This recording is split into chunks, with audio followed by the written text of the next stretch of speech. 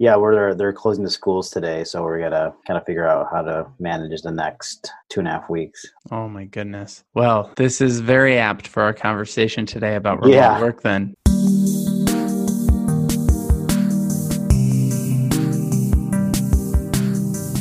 All right, welcome to the Career Therapy Podcast. We are joined by Carlo Navarro, and I'm just going to kick off by reading your headline on your LinkedIn profile, as we always do on the Career Therapy Podcast. You are a marketer and entrepreneur, building and helping companies scale, and the founder of Remote Careers. I think that's an awesome intro. It's a great headline. You do a lot of good things in there, talking about who you help and how. But I want to put it back to you. Tell us about yourself. Yeah, absolutely. Thanks for having me. Excited to be here. And so, yeah, my name is Carlo. I am a marketer and, like I said, entrepreneur. I've been sort of in this startup and tech space for a long time. Probably about the majority of my career, like the 16-year career, all in Chicago. I've been a part of startups, early stage companies, have failed a bunch of ideas on my own, continued to work for sort of early growth stage companies, helping them scale, and have always found myself into this space where I'm trying to build new things or work with other people who are building things. And that's sort of my passion. It's sort of been the blessing and the curse of kind of being someone who wants to always build things and create things. And so, in a kind of package, that's me, a builder, a marketer, an entrepreneur, really aspiring to build new things every day. I love it. And today couldn't be a better or maybe even a worse day to talk about remote careers, which is going to be our topic for our discussion, because you and I both work remote, and right now a huge portion of the world is about to start working remote. Yep. I know every school that I partner with is going remote on Monday, and you had mentioned that your kids are going to be home from at least 2 weeks, maybe a month. What's the situation over there? Yeah, so an announcement came in to the parents, I believe yesterday. Of all things, they're going to close the schools down, have school kind of be managed at home with some technology and trying to do everything from distance learning, and because of the coronavirus. And we'll see what happens. Today is their last day of school. 2.5 weeks is the sort of the prospective time they'll be out, depending on how things progress or hopefully decline. And then we have a break where they hopefully go back to school, and then we'll have spring break. So it's going to be, it could potentially be about a month at home, with the kids and trying to manage that entire situation. So yeah, and I think that's something that's just crazy. And I think it's something that, not everyone thinks about the full context of it, because remote work, the conversation we were probably going to have before all these things happen is just, what's it like to manage your own schedule? What's it like to wake up in the morning and kind of force yourself to put on pants when you can just sit around in your PJs all day and things like that. Yeah.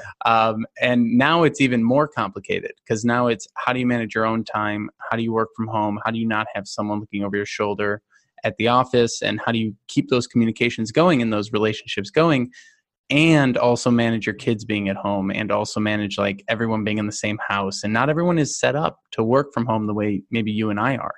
Right. I've got a pretty decent setup here where I'm used to it, but some folks might be working at their kitchen table and things like that. So one of the things I wanted to kick this conversation off with was maybe rewinding a little bit. Let's get away from the current situation of the world. Sure. What was the first time that you worked remotely? What was that? Where were you working? What were you working on? And what did that look like for you? Yeah, so working remote for me really started after my stint working for Apple. I was part of the retail business team. We were required to go into the office at that time. That was sort of my journey into building something new. And so when I jumped into something on my own, it was like this newfound freedom, but it was also really, really difficult, because you're sort of used to the structure of being able to having to go somewhere, kind of checking in, having your sort of desk set up where you need to be, and you sort of have the flow for the day. You got this structure that's sort of kind of not telling you what to do, but it sort of gives you that roadmap day to day. Something you don't think about. The most difficult part for me, and this was a time when I didn't have kids yet. It was still on my own. It was this newfound freedom, but also you were kind of required to figure out how your days look like and what are some of the tasks that you need to get done. Obviously, if you're doing a business on your own, you have a lot more things on your plate. But even if you're working for somebody or a company remotely, you still have to kind of figure out what that sort of cadence looks like. And it could slip away really quickly, because if you're working from actual home, you can be working on a couch and the kitchen table, and then there's the TV there. Oh, that sounds, maybe the fridge is there. I can get something to eat, or I kind of want to walk around. And you can start to lose focus really, really fast. And that was really difficult for me. And I think a lot of people, as we're not talking about what's going on today, but as people work more remotely, that is something that's really, really hard. And actually putting a structure to your day, but you're also exercising a different part of your brain, where you have to really think about time management in a real way, versus like, how do I manage my time in an office? That's a little different than manage your time when you can just leave, especially in the warmer months in Chicago. And you can also say, well, let me just work from outside. And how that turns into working from or a coffee shop. Yeah. Coffee shop. You go for a run, and all of a sudden your day is gone. You're like, how can it be 12:30, 1 o'clock? Mm-hmm. And so that was the hardest part, was really putting a structure to my day. And I'll be the first to admit, I wasn't the most organized person. I'm also the type of person that has 10,000 tabs open, on Google Chrome. So it was a lot to kind of work through, the first kind of foray into remote working. Yeah, it's really fascinating. And I think, creating your day with immovable milestones is something that definitely helps in that pursuit. One of the things that I'm lucky to have as a remote worker is the fact that I'm on phone calls with people all day. So as a career coach, I can't really be away from my desk too long, because I know I need to be on another call soon. But those few days a week where I just have like an open schedule, those are always the toughest, because I'm like, oh no, I'm going to end up moving to a couch. Here comes the YouTube, right? I think your point about like the fridge being so close and all these different things, I think it's really interesting to see you mentioned that it's flexing a different part of your brain, and it's also flexing your discipline muscle. The nice thing about being in an office is that the discipline is almost built in. I know when I was working in an office, if you weren't at your desk, people would start talking about you, right? If you were just like gone for half the day. And if you went out lunch. Exactly. And if you went out to lunch, like people would be like, they've been gone a while, right? So you're constantly thinking about the eyes that are on you. And I think one of the things that was interesting in flexing the discipline muscle, to your point of the fridge, I want to go back to that real quick, because last year I worked 100% remote for a company that was going through, they were in California, and they were going through a lot of organizational changes. So there were times where I was working crazy hours, where I would be like, how is it already 8 p.m. and I'm still working here? There was a series of months where I was like, I don't have enough work to fill the day, but I can't go anywhere because I feel guilty like taking off like half the day. So I would end up just like doing half my brain would be engaged in the work, and I would just slowly drag out a task for a long period of time. And I just remember sitting there and realizing that when you have a lot to do, sometimes the issue is that you forget to stop, and you forget to eat, and you forget to do those things. And then when you don't have much to do, I found myself going downstairs to the little convenience store and buying a lot of Cheetos and a lot of snacks. And all of a sudden I gained 20 pounds, and I was like, uh-oh. And I remember going on an interview, and I was like, I've been working from home for the past year, and I don't really fit into my suit anymore. And all these different things. And so I always find that sort of like, not even just the work side of things, but the like self-control side of things really starts to get out of hand. Have you seen anything in your own work that has helped you sort of build that schedule, helped you set those milestones? I know I've done things like live webinars in the morning that force me to be up and ready to go at a certain time. But what are some of the tactics that you've put into place? Yeah, and so some of the tactics that really helped over the last few years is, especially if you're working on something, and this is for those who are working on, say, a startup where there's very few employees there, or maybe it's just yourself and you work with multiple clients. And one of the things that I found that helped me the most was really defining each day as like the sort of the milestone, like the focus of that day. So if if Monday is typically, I feel, the most creative, I would dedicate Monday to content creation. And that's not saying I'm going to take this content and distribute it. Maybe that's for another day. So like say Monday, for instance, I feel like super creative. This one I like to write. Maybe I want to do a podcast, maybe do some audio or even some videos, documentation.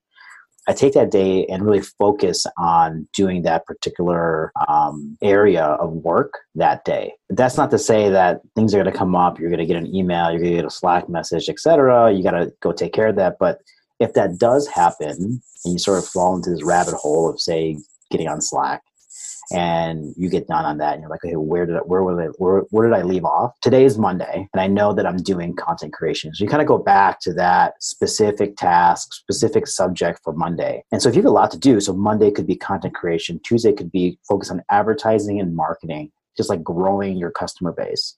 So you're focused on those tactics that day. And then maybe Wednesdays so one of my days is just pure operations day. So that is, what are the boring things that I need to do? Like maybe spreadsheet stuff, maybe things I need to order. Maybe there's like things that I'm not really thinking about that are like creative days. And so you have your operations day, there's a advertising and marketing day, maybe one day. So I actually have a day now that's just specifically focused on partnerships. So like maybe talking to people like you or other people that I can collaborate with. So it's very, very specific to that day because it can get lost really fast. And if you don't have something to go back to that day, you could just start to do everything. What's nice about the focus of the day is that you really do feel like you're checking things off because each day has sort of, within that day, there's certain goals or other to-dos inside that day. So you feel like you're really making progress instead of looking at your whiteboard or whatever and saying, whoa, I got a lot to do. Where do I start? And oftentimes when you do that, you never really start. So you start doing other things or you're putting in more tasks or to-dos to the big master list. And then you're like, wow, it's 3 p.m. I just been making to-dos the whole day. So I think that's really helpful. Day of to-dos. Yeah.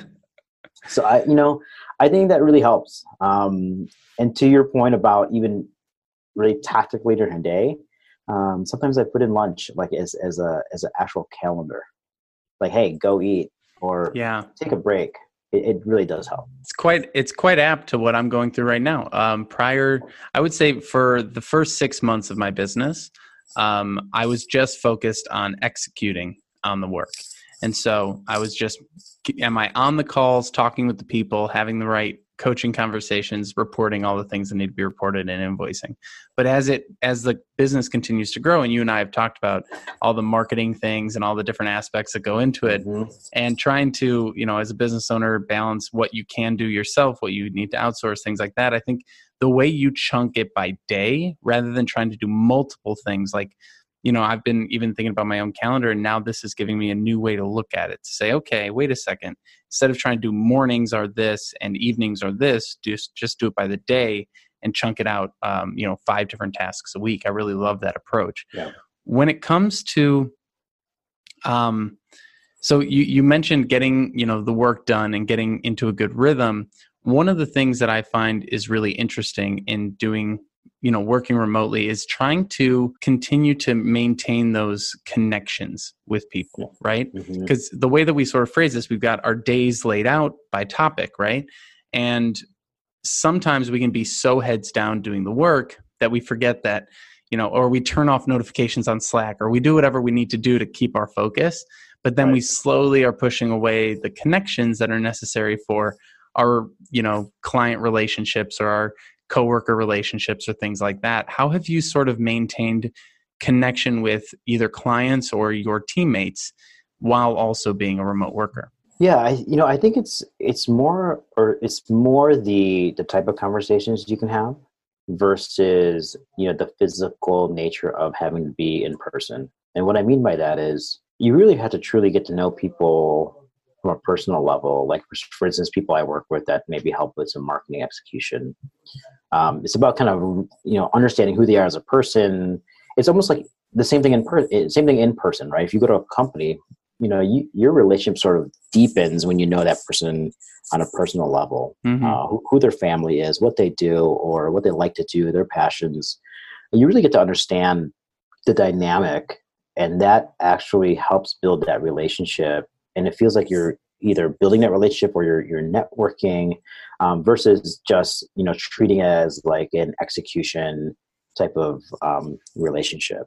And I think it's more so the type of conversations we have versus, how we're physically there or not there. Physically, it's, I'm fortunate to live very, very close to Second Shift, which is Second Shift Chicago. Is really great co-working space, community space here in Logan Square. That has been really game changing for people that work remotely or independently to have some sort of community, and they do an amazing job of getting the community together to be a supportive community versus just a sort of place to log in, check your email, and log out. You can definitely do that if you want, but there is a lot of focus on utilizing and just kind of building relationships in the community. And so you have to do a little, it's work. You got to do a little bit of a mix of things. So you just really can't be in your office or at home all the time. So you have to really seek out places to be able to create those connections. And, that helps in a variety of ways, right? Personally, as you grow, even, professionally, as your business grows, because it does help, with referrals and networking and, just kind of building that piece of the pie. So.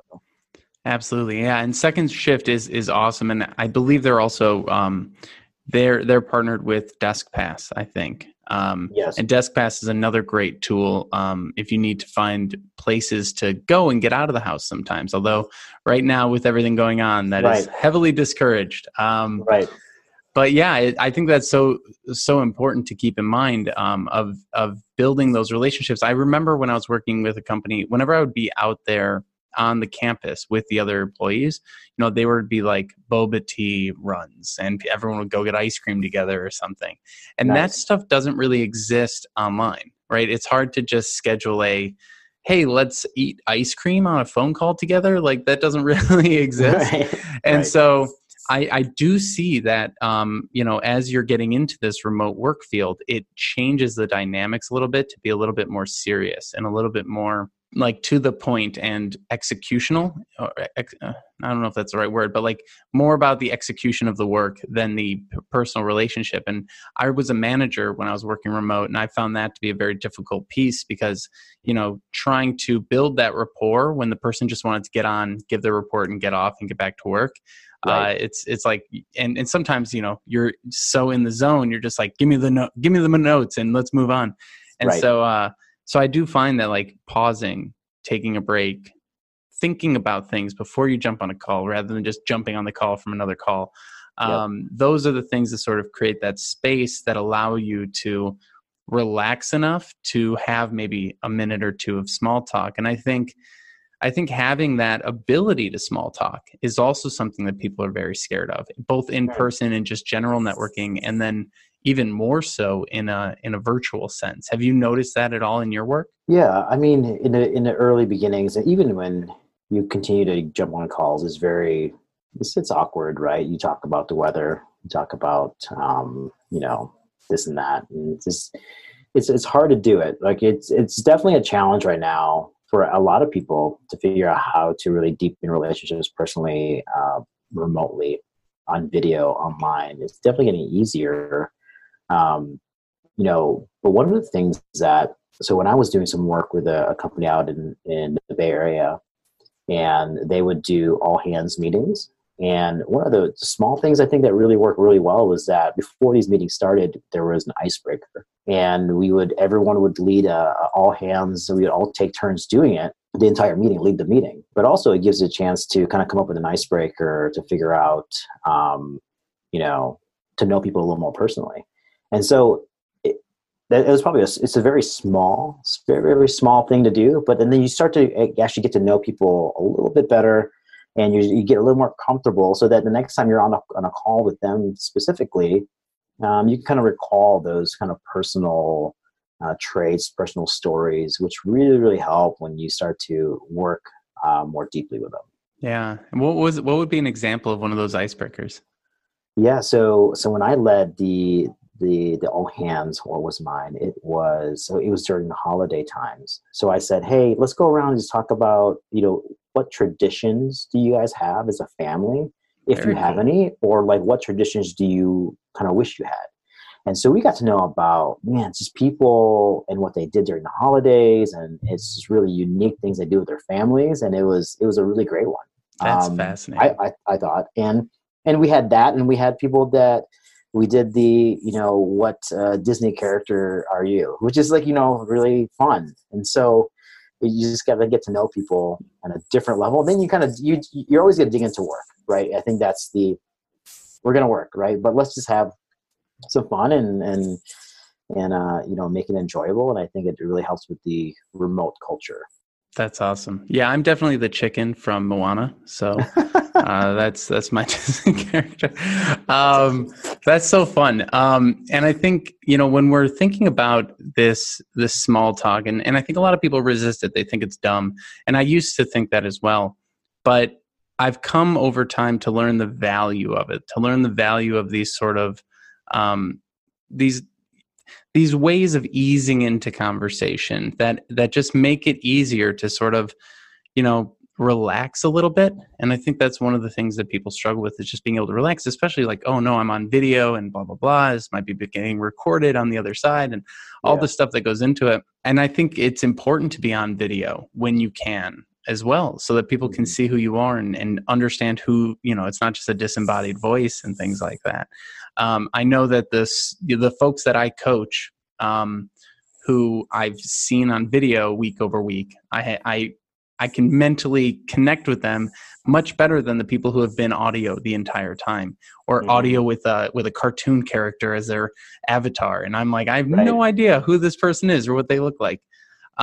Have there been any sort of strategies you've seen that help in building trust quickly? I know you've got a marketing background, and you and I probably could both talk about how to build general trust in general with brands and things like that. But what do you think helps build trust in a remote environment? Because what I see so often is people want to work remote, but they just want to be given a remote job. They don't realize that you have to build the trust with an employer, with a manager, with a team, in order to be able to work remote, in order for them to be able to trust that you're not just eating bonbons and watching Netflix all day.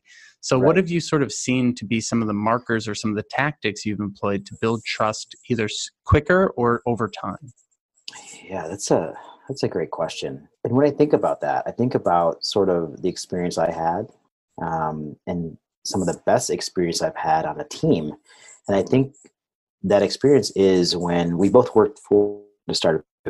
We cut out there for just a second. At some point too, but did I? Yeah, so just I say think, we both worked for.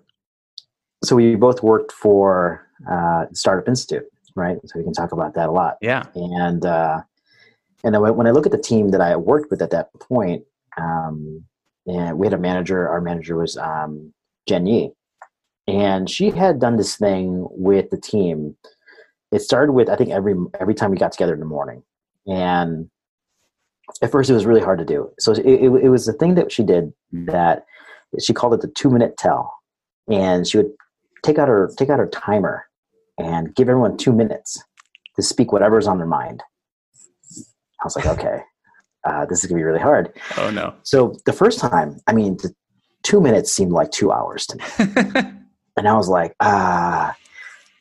do I talk about my kids? Do I talk about, work? Do I talk about, it's like anything you want, anything you get off your chest, or you just want to tell the team that what you're doing, how you're doing, etc. And so, it was awkward for a lot of people when they first started, but then as time went on, I got comfortable with the team, basically because she had shared things personally. She had kind of been open about what she was doing, what sort of like how her day is going, how her week is going, how things are at home, how with the kids, and her opening up that sort of part of her life affected the way we, approached this exercise. And so I started becoming more open, and so all of a sudden the 2 minutes became like 2 seconds. And the one thing just two things that happened. One, we all became very comfortable with each other, and we trusted each other. right? Because we were telling people, we were telling things that, are non-work related. Maybe they are work related. And two, it created a sense of, it really exercised our awareness on what everyone was doing and what they were going through. And the way that affected work was that now I know if someone is going through, say, something at home that's affecting potentially work, I'm not going to go ask that person specifically to help me with 10 other things. You build this awareness around building a team and understanding strengths, understanding where I need to kind of double down and maybe just back off on. And you know what? That created one of the closest teams I've ever been on in my career. Wow. Hands down. And I think it starts with the leadership. It starts with leadership being open, especially remotely, to saying, hey, let's just talk about us. This is okay. Well, how do I do that? I can't tell you how to be more open, but I can show you how I'm more open. That's just that experience blew me away. And I think that a lot of leaders or managers that listen to this, it's gonna be hard work. I mean, people aren't used to doing that, but I will tell you, it will pay in dividends, the type of team that you build. That's awesome. Yeah, you really do have to model it. You really do have to model it. And I think that goes for, accessibility. And I think that goes like whatever the manager does, the team will likely follow, right? Yeah. So if the manager is messaging at 3 a.m, the team is going to start messaging at 3 a.m. If the manager is trying to set up calls at 6, 7, 8, 9 p.m., the team will respond in kind, happily or unhappily, most likely. And I'm kind of curious, as you think about that and think about, sometimes remote work is happening because you're working with people all over the world, right? Mm-hmm. So I remember when I was in Texas, and I was 100% remote as I am today, but I was working with a client in California and I was working with a client in New York. So my days started at 7 a.m. and ended at 7 p.m. because I was always on their schedules and I was stuck in the middle. And I feel like, part of this process of what we're trying to do, especially as in the coming weeks, as more and more people have to move home and start working remotely, we have to figure out how to balance our time with our family, with ourselves, with our clients.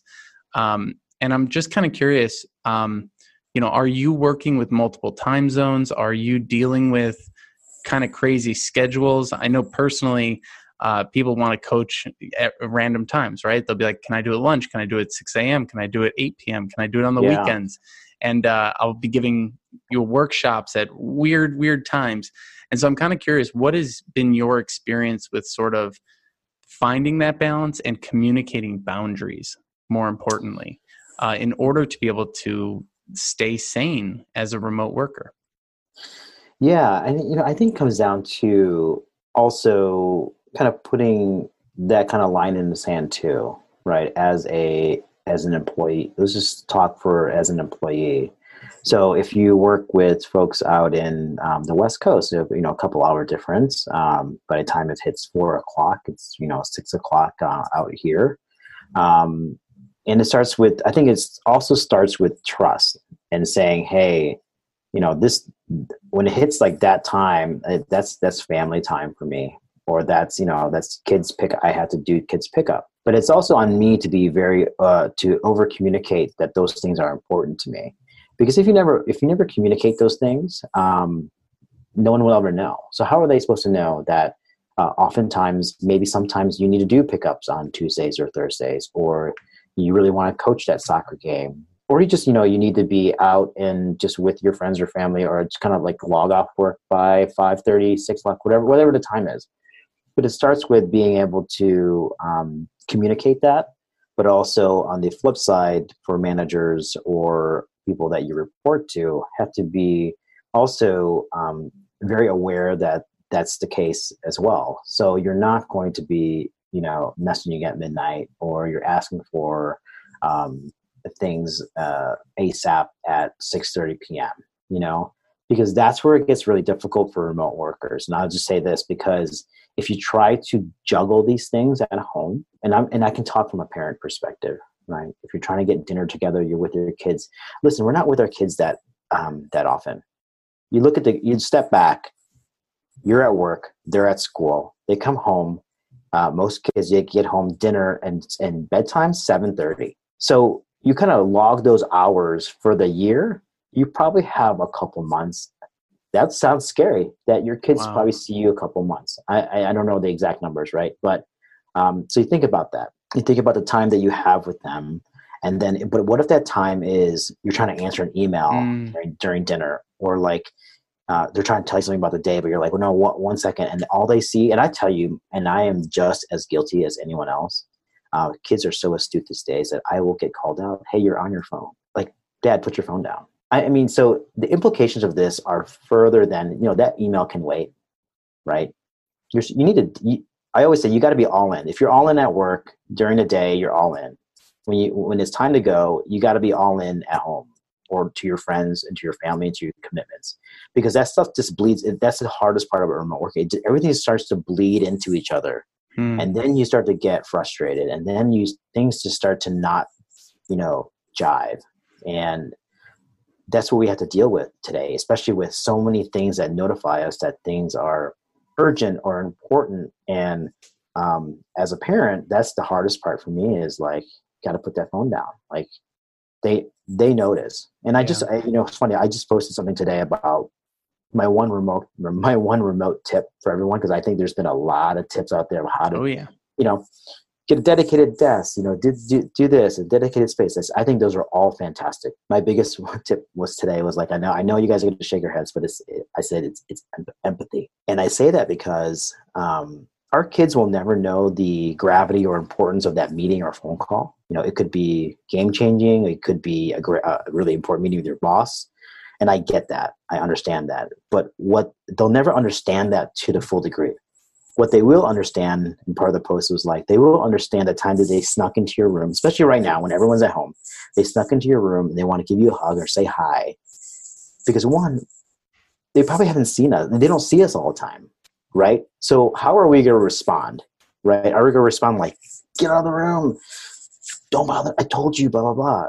They'll remember that versus like, we understand that empathy. They're probably happy that you're home, right? This is great. Mom or dad or both or either or. They're actually home. This is crazy. And I'm home because I don't have school. So you got to look at it from their perspective, right? And then that provides sort of a teaching moment too, of how to take empathy when mom or dad is working. Maybe understand that they have a phone call to take and then they'll be out right away. But I think that's something that we all have to kind of work on, and what's going to challenge us over the next few months. And even after this, when companies are now have to face the fact that we're going to have remote workers and people want to work remote. So how are we going to manage this shift as we look into distributed teams? Yeah. We're not getting less remote. That's for No. sure. Oh, And I absolutely think, not. and what you're saying here, I think is so apt. I heard this from a psychotherapist that I was watching once giving a talk, and they said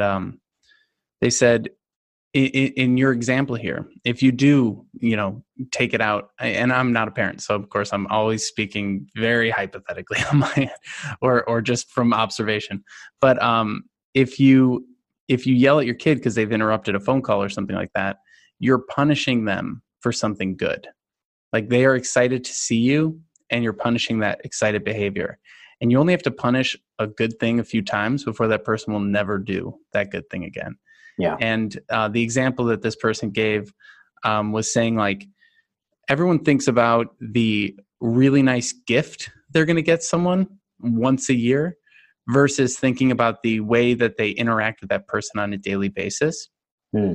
And so when he was referring to children, he said, like, if you're fighting with your kids to get to bed for 45 minutes a night, every single night, and that's 80% of your interaction with them, is that kid going to like you in 20 years? Right. And so, like, literally add it up. That's like 4 years of fighting over a course of a period of time. And they were saying, like, just don't have that fight and just try and, they're going to not go to bed for 45 minutes anyway. It's just now you've got 45 minutes and fighting. And so these are the kinds of things that we need to think about. And another example they gave is, like, how do you greet your family when you walk in the door? Do you greet them with I'm so angry, don't bother me, don't say hi to me, don't talk to me? Or do you greet them with, like, all right, I'm going to shake off that and come in with a positive mindset? Because you don't want to be the person who, when you walk in the room, everyone quiets down and gets out of the way, right? You want to be the person that people are excited to see walk into a room. And I think Yeah. that's really important to sort of think about. And I love what you said here of practicing empathy. And it also needs to be on the employer side, right? Like people need to practice empathy because they're not there with you. And so they can't see. So a lot of assumptions start filling our head, right? When we don't get to walk past someone's desk and just have a chat with them, when we don't have those like regular touch points every single day, I only see some of my managers once every 2 weeks, some of my clients once every 2 weeks. And so they need to not be getting resentful that I might take a little bit longer to answer an email or something like that. And I need to communicate why that was. And I need to like be very on top of explaining where I'm at with things so that they don't get anxious, because that's the thing. We have to reduce anxiety. And I see a lot of resentment build in remote teams because people aren't understanding why someone's not getting back, or they have false assumptions.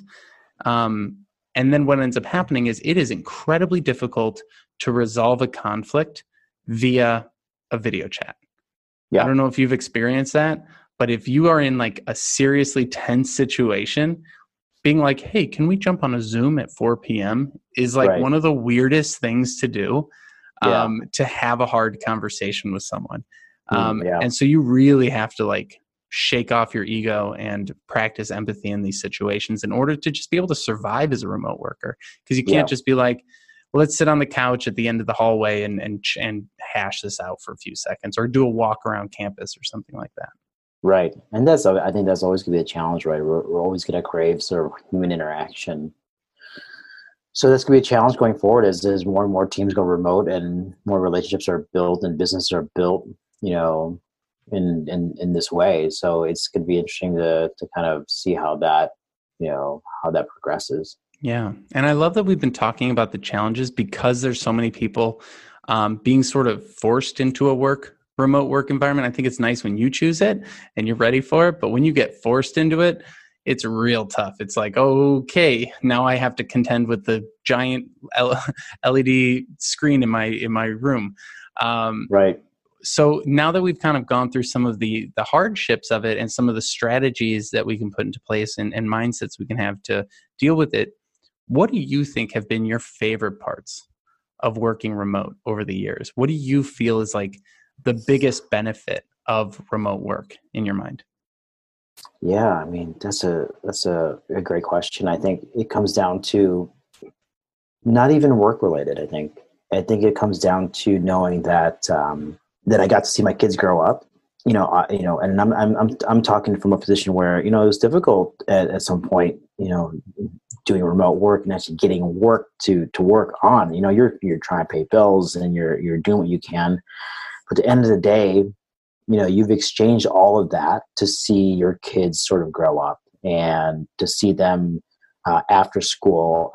I've been able to go to many, if not all, of the sort of activities that they have, whether it's ballet classes or being there for soccer practices and being able to make games. And those are just the type of things that seem the most important to me and are most important to me because like I mentioned before, they're not going to know sort of the gravity or how important your job is, but they will know that that you showed up, that you did show up and you were there, and they see you and they understand that. And you hear a lot of the stories where there are a lot of people now that are older wish that their parents had probably been there for them or at least been at the games to show their support, and that rings true. I think it is a privilege to work remote. Yeah.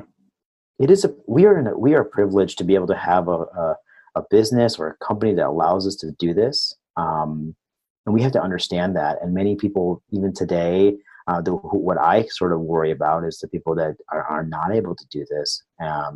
So I think it brings a lot of perspective. Yeah, it's a tough time, but we are in a time where, and we are very lucky.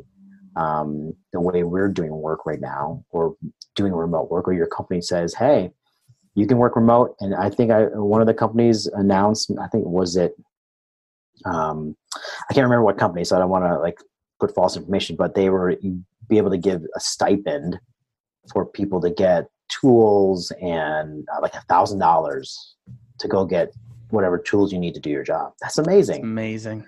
It's amazing. But it's also a really big privilege. Yeah. And so, yeah, for me, it's definitely being able to see, see the family, see my kids grow up, and because it doesn't last very long. Right? They're going to be older. My oldest is 10.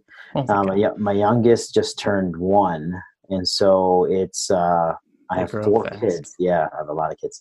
But yeah, it's that has been the game changer, and then also to be able to connect with my partner, my wife, during the day, and being flexible on being able to go on a lunch date, once in a while when we can.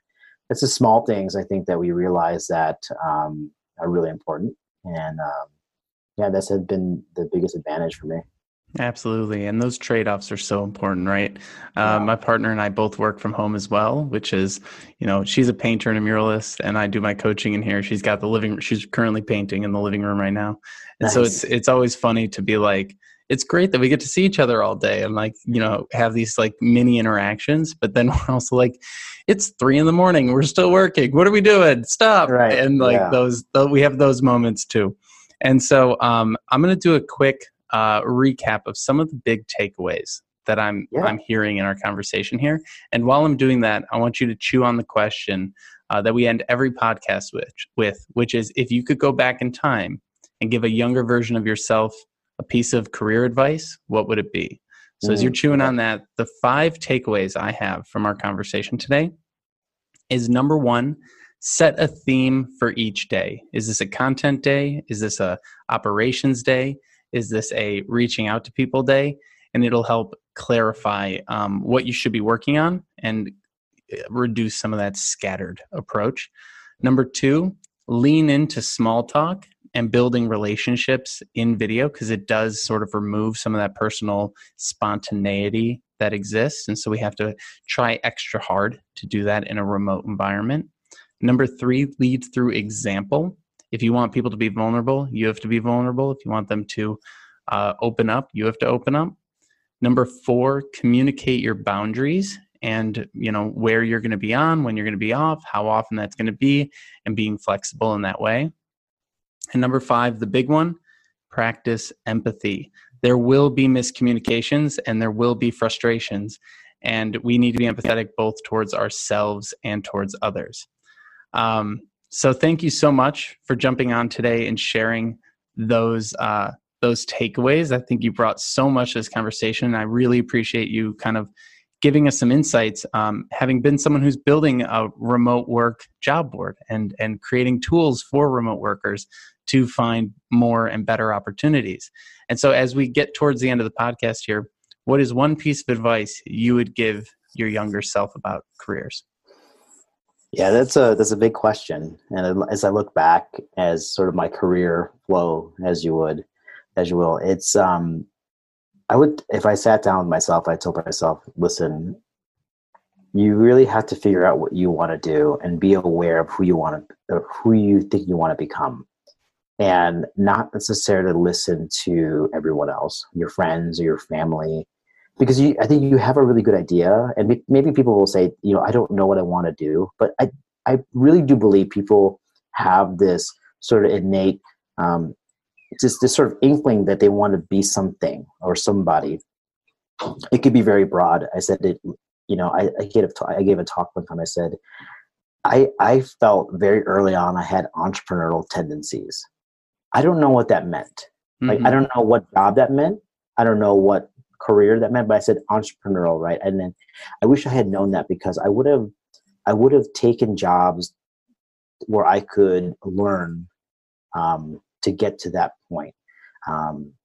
I didn't say I'm going to quit my job or I'm going to be a CEO.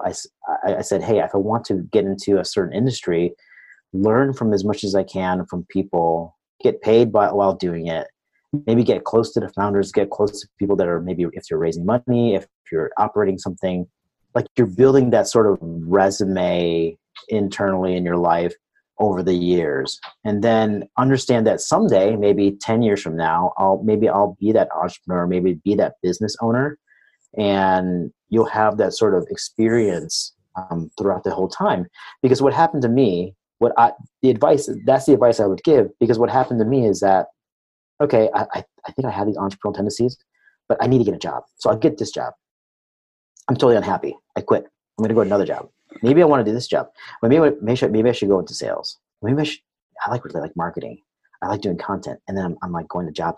I'm like, wait a minute. I'm unhappy at all these things. Mm-hmm. But why? I should have understood very, very in the beginning that I wanted this goal of mine to be somewhat entrepreneurial meant something. But how do I discover how to get there along the way? And listen to yourself and pay attention to your sort of passions or what those are, because those are going to be your clues to get there. And try not to think about if everyone else is a lawyer, it doesn't mean you have to be a lawyer. And I know it's hard when you can't go out to eat sometimes because everyone's going to fancy restaurants and you got to stay home. It's tough. We even had to do that when we got older and had kids, and like we can't go on vacations. I'm sorry, like that's just the way. This is the way how things panned out. But like you have to kind of stick to your guns and know that this is what I want to do, and I'm going to get there. It may not be the same way as everyone else, but learn along the way, and then you'll get there. I think that's what I absolutely would tell myself, and like make myself sit down and listen to this advice if I was able to do it. I love it. And I think that idea of just like, putting yourself in a position to be flexible with things is so important. So Carlo, thank you so much for joining us today and talking about remote careers. I want to hand over the mic to you. Tell the folks in the world what you're working on, what you're building, where they can find you and get more information on the great work that you're up to. Yeah, thanks so much. So I am currently building a platform called Remote Careers. You can find it at remotecareers.co. So it's a platform to help people discover remote jobs from amazing companies. So it's for candidates, it's for companies to post jobs and to get engaged with the remote community. But also the third part is really to build a community around this sort of remote movement. How we support people in remote careers, how we support leaders and distributed teams. And so we really want to have candidates, companies, and a community to build a remote career. That's amazing. People come and talk to me every day about how do I find remote jobs, and now I've got a place to send them. So thank you so much for building that. And thank you for joining us today. This was an absolutely amazing conversation and super important timing-wise because of everything going on in the world. So I appreciate you coming on. Thanks for having me. Absolutely. Have a good one.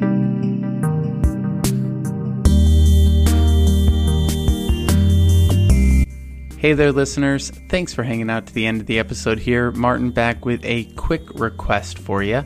If you enjoyed this episode, I would encourage you to head over to our Patreon page and support what we're doing here at Career Therapy. Our entire goal with the content that we create is to help people build confidence in their careers and land jobs that are a great fit. If you join our Patreon for just the price of a cappuccino, a cup of coffee once per month, you can get access to direct message coaching, live streams, the podcast, and even some exclusive content. For those of you who are able to, I very much appreciate you keeping the lights on here. And I hope that everything is going well in your career and your job search. I'll see you on the next episode.